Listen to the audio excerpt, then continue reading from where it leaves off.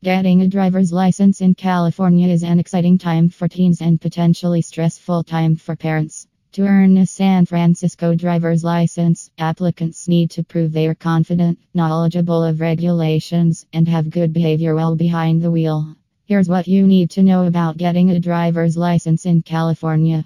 First step: acquire a learner's permit. The magic age for Californians to get a learner's permit is 15 years and 6 months old. Every applicant under the age of 17 is required to take a driver's education course approved by the DMV. After doing the classroom work, students need to pass a final exam that covers the information found in the California Driver's Handbook.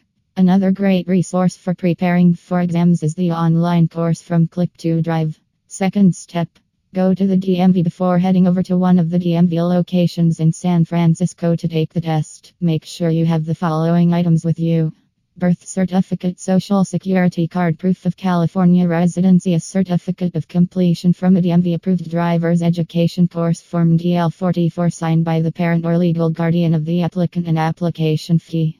With all of the items above, you'll have a learner's permit, which means you get to start practicing for the driving test.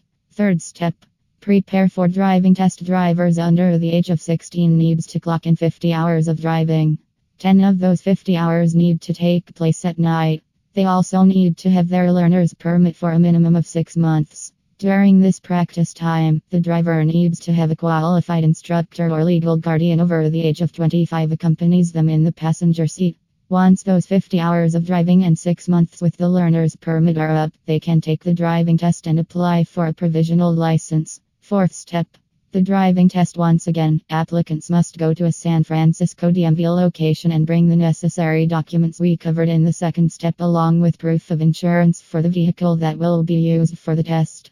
Once drivers pass, their provisional license will be mailed to them. They'll receive the temporary license that expires after 90 days. There are a few restrictions during the first 12 months of having the provisional license.